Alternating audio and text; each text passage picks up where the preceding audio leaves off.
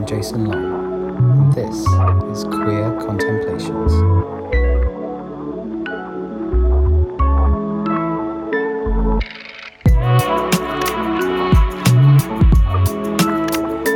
Those You Let In. This is Dean's story.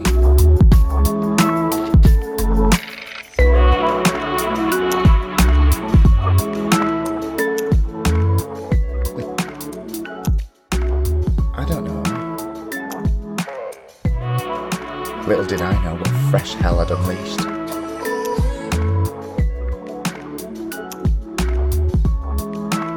Hello. I'm Dean. I'm 35.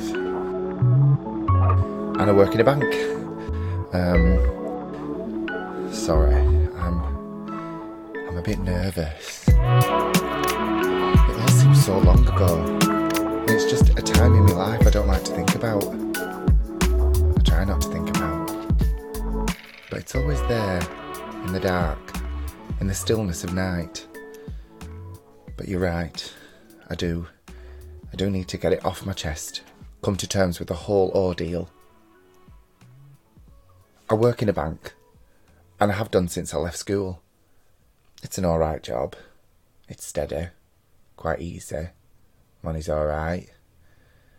I'm just at this stage where I've started to wonder whether it's all enough for me, you know? It began about 6 months ago, and yes, my faith has been shaken. My grandiose ideas of saving the world, or at least my tiny little corner of it, have been hampered. I wouldn't say I dislike my job. I've never loved it. Mind you, people generally don't like their jobs, right? That's why they give you money. That's what my mum says. Not long ago, I went out for a few drinks with my friends in town. I've been telling them about this itch I have to do something else, to try a different life. Maybe something that helps people. I were on my way home. I couldn't afford a cab, so I were walking. Well, stumbling. I probably had one too many. It were winter, really dark and bitterly cold. It had been raining, so it were fresh, and the pavement were icy, so I was taking my time. I were walking just off the high street when I heard these blokes shouting. I looked around, and there was this fight. 2 guys kicking this other guy on the floor. I were really scared, and drunk, so I just kept walking. But something made me turn around. I mean, I had to really. Anyone would. The 2 blokes had scarpered, and this other guy was just lying on the floor, moaning and writhing in pain. There were nobody else around, and this boldness just came over me. So I wandered toward him, still wary of my surroundings, keeping an eye out for people. He were about my age. He was still conscious, clasping his forearm. There were a lot of blood, but he didn't look broken or anything. I told him I were going to call the police, and he got dead funny about it. Don't call them! Don't call them, he yelled. I said maybe an ambulance, but again he refused and tried to get to his feet. He was obviously homeless, and I was stuck as to what to do. He didn't want me to help, but I couldn't very well walk away and leave him. I felt awful for him. So for one reason or another, I offered to let him stay the night on my sofa. He were wary of me, understandably, but I helped him to his feet, and we slowly walked back to my place. We had a drink back at mine. Red wine, as I recall. He had some cigarettes on him. I've not smoked for years, but I had one to be polite, and we got talking. It were nice. Well, not nice, but it wasn't scary. I wasn't afraid of him at that point. He had a shower, and I dressed the wound he had on his arm as best I could with my limited first aid training, and I let him sleep on the sofa. I had no trouble sleeping that night, which was strange, I guess. In the morning we talked some more. He was like a different person. He clearly needed a good night's sleep somewhere warm, somewhere safe. I think it did him the world of good. He told me about his life, and how everything fell down for him. told me his story of ending up on streets. It was scary, how quickly it all happened to him. I questioned him a little, like asking about support organisations. He kept telling me nobody could come and help him because of his occasional drug use. Well, I don't know about these things, obviously, and I didn't want to keep belittling him or patronising him by asking him all these questions from my seat of privilege. Turns out he used to work in a bank.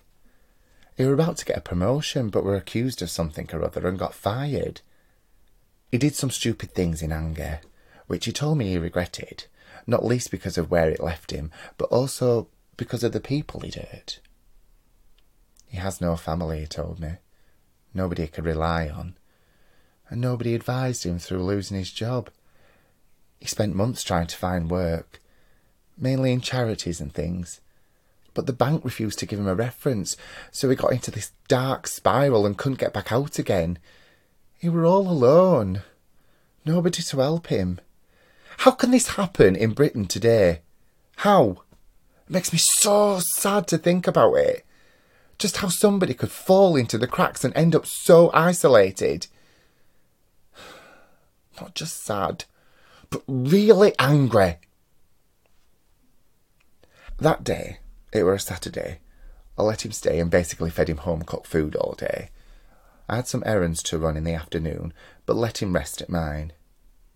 We didn't talk much after that. I slept most of Sunday and barely saw him, but I had work on Monday and decided to let him stay in on his own.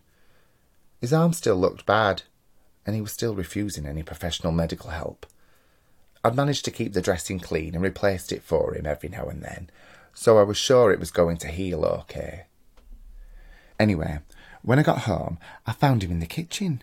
He tried to cook for us. He told me he wanted to do something nice to thank me, but he managed to drop a hot saucepan, which burnt a massive hole in the lino on the kitchen floor. It were fine, only an accident. These things happen. I'm really house proud and we're planning on redecorating anyway. I could tell he felt awful, but I told him not to worry. Again, accidents happen. So I ended up cooking and he did washing up. I had to keep telling him where everything goes because he puts the knives and forks in the cupboard next to the plates. Who does that? I was shattered that evening. I was feeling a bit under the weather, so I had an early night. He stayed up ages. I could hear him watching TV, talking to himself and slamming the bathroom door. I had earplugs anyway because my neighbour had a baby recently and I could hear it screaming at night. I put them in and I were fine. I got ready for work the next day. I looked in on him in the lounge before I left. He seemed fine, passed out with an empty bottle of wine.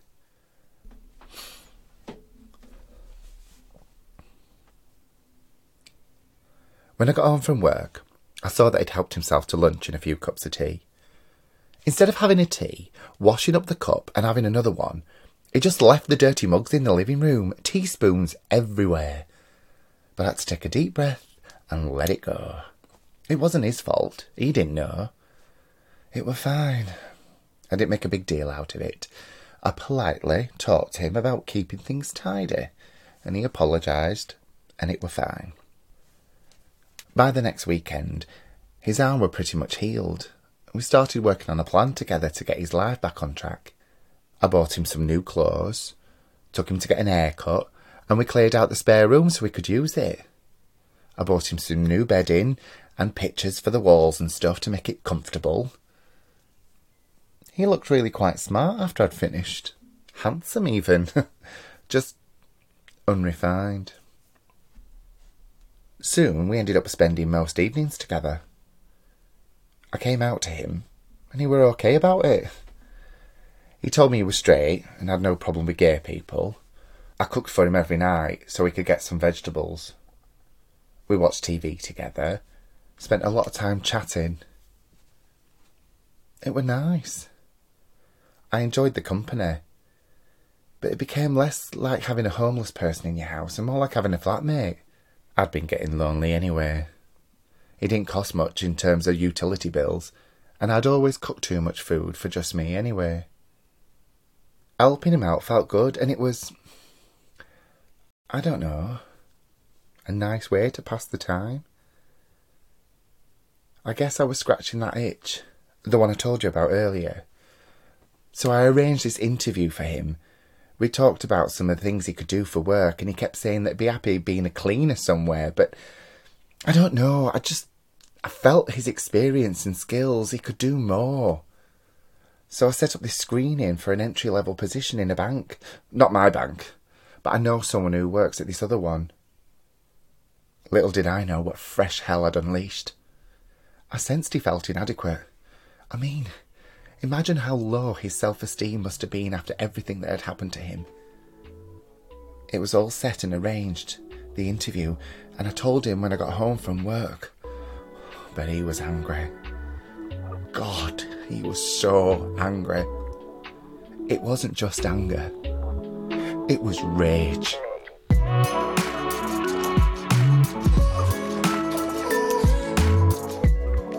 Sorry to interrupt, but just to let you know, this is the last in the current series of Queer Contemplations, but we'll be back in the autumn with some fresh new stories from me along with some guest writers.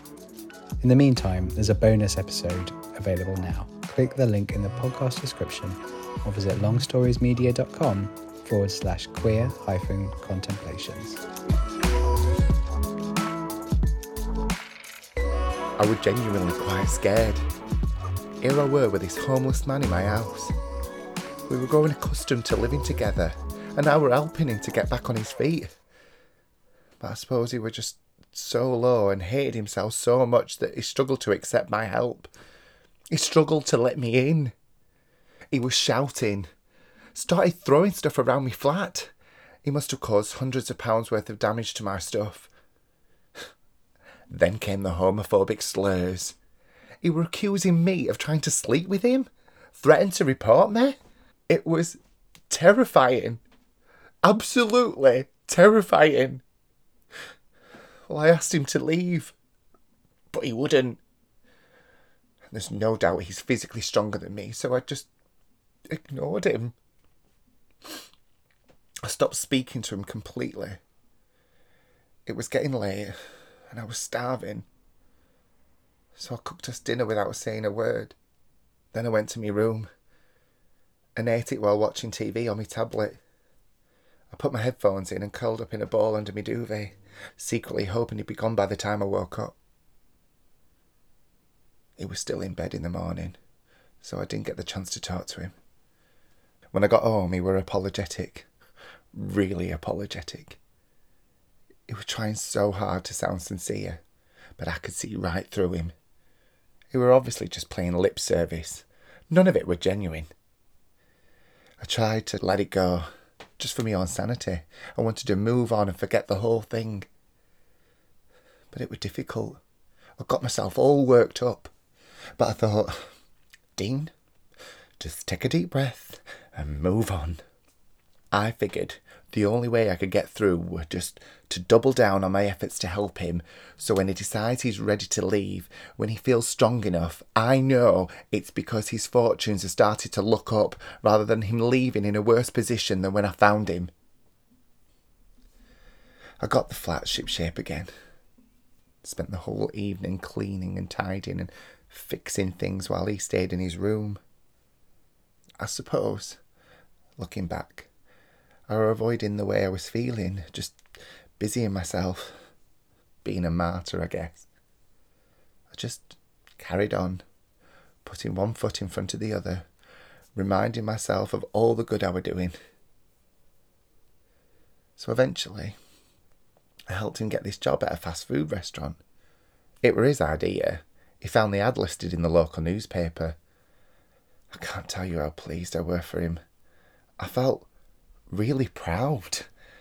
Not just of him, but of myself too. Is that really selfish? We celebrated together. I could tell how made up he were about the whole thing. He even offered to start paying me rent, which I politely declined. I knew the salary he'd be earning. There's no way he'd get back on his feet. He offered me a small token, but I thought it was best to let him save up for a deposit on his own place. Things were different now, you see. I were putting on this front, I suppose. And because I had this front, this guard, I'd let him become my friend. It wasn't me anymore. Not the real me. It were this act I were putting on. In my own home. This person I were being became his friend. But it's hard to live with your friend at the best of times. It's hard for them to be there 24 hours a day, particularly after they'd threatened you. I couldn't help it though. I was sort of addicted to it, to this idea that he was always just within reaching distance of his potential. We looked at the different benefits he were entitled to, but then he put two and two together and accused me of trying to get rid of him. I told him that I wasn't. I was just trying to help. And I told him how much I looked forward to when he could have his own place and I could come and visit and he could cook for me and stuff. But he told me he thought I was trying to control him, to own him. He said he wasn't my boyfriend or my pet project. He told me he knew why I'd really accepted him into my home.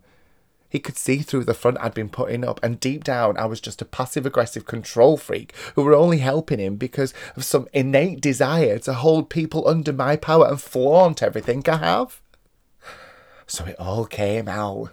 He was shouting at me, screaming. It was all happening again. I can't believe I didn't see it coming. Usually I'm so intuitive about these things. Again, it all just blew up out of nowhere. Just some innocuous nothingness that triggered him into this aggressive, dangerous version of himself. One of the neighbours must have heard what were happening and called the police. When they turned up, well, I could hardly defend him, could I? So I just let him take him. They took him, and I have no idea what happened to him. I guess by that point I'd given him everything I were willing to give. It felt as if there were nothing more I could do for him. So I had to let him go. It's been a few months now, and there's been no sign of him. It's all in the past now. My God, I hope it's all in the past. I hope it's all over. I haven't slept properly since, you see. Sometimes, when I'm lying here, alone, it's like I can feel him watching. More than once, I've got out of bed in the early hours to check he's not outside. When I'm out past dark, if I go out past dark, I'll look over my shoulder and I wonder when will it all catch up with me?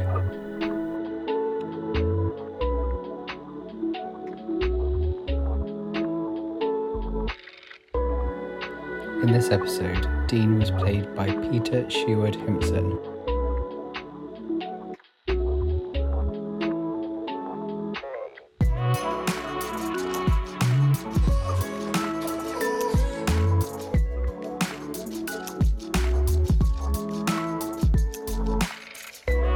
For more information on this episode, please visit longstoriesmedia.com.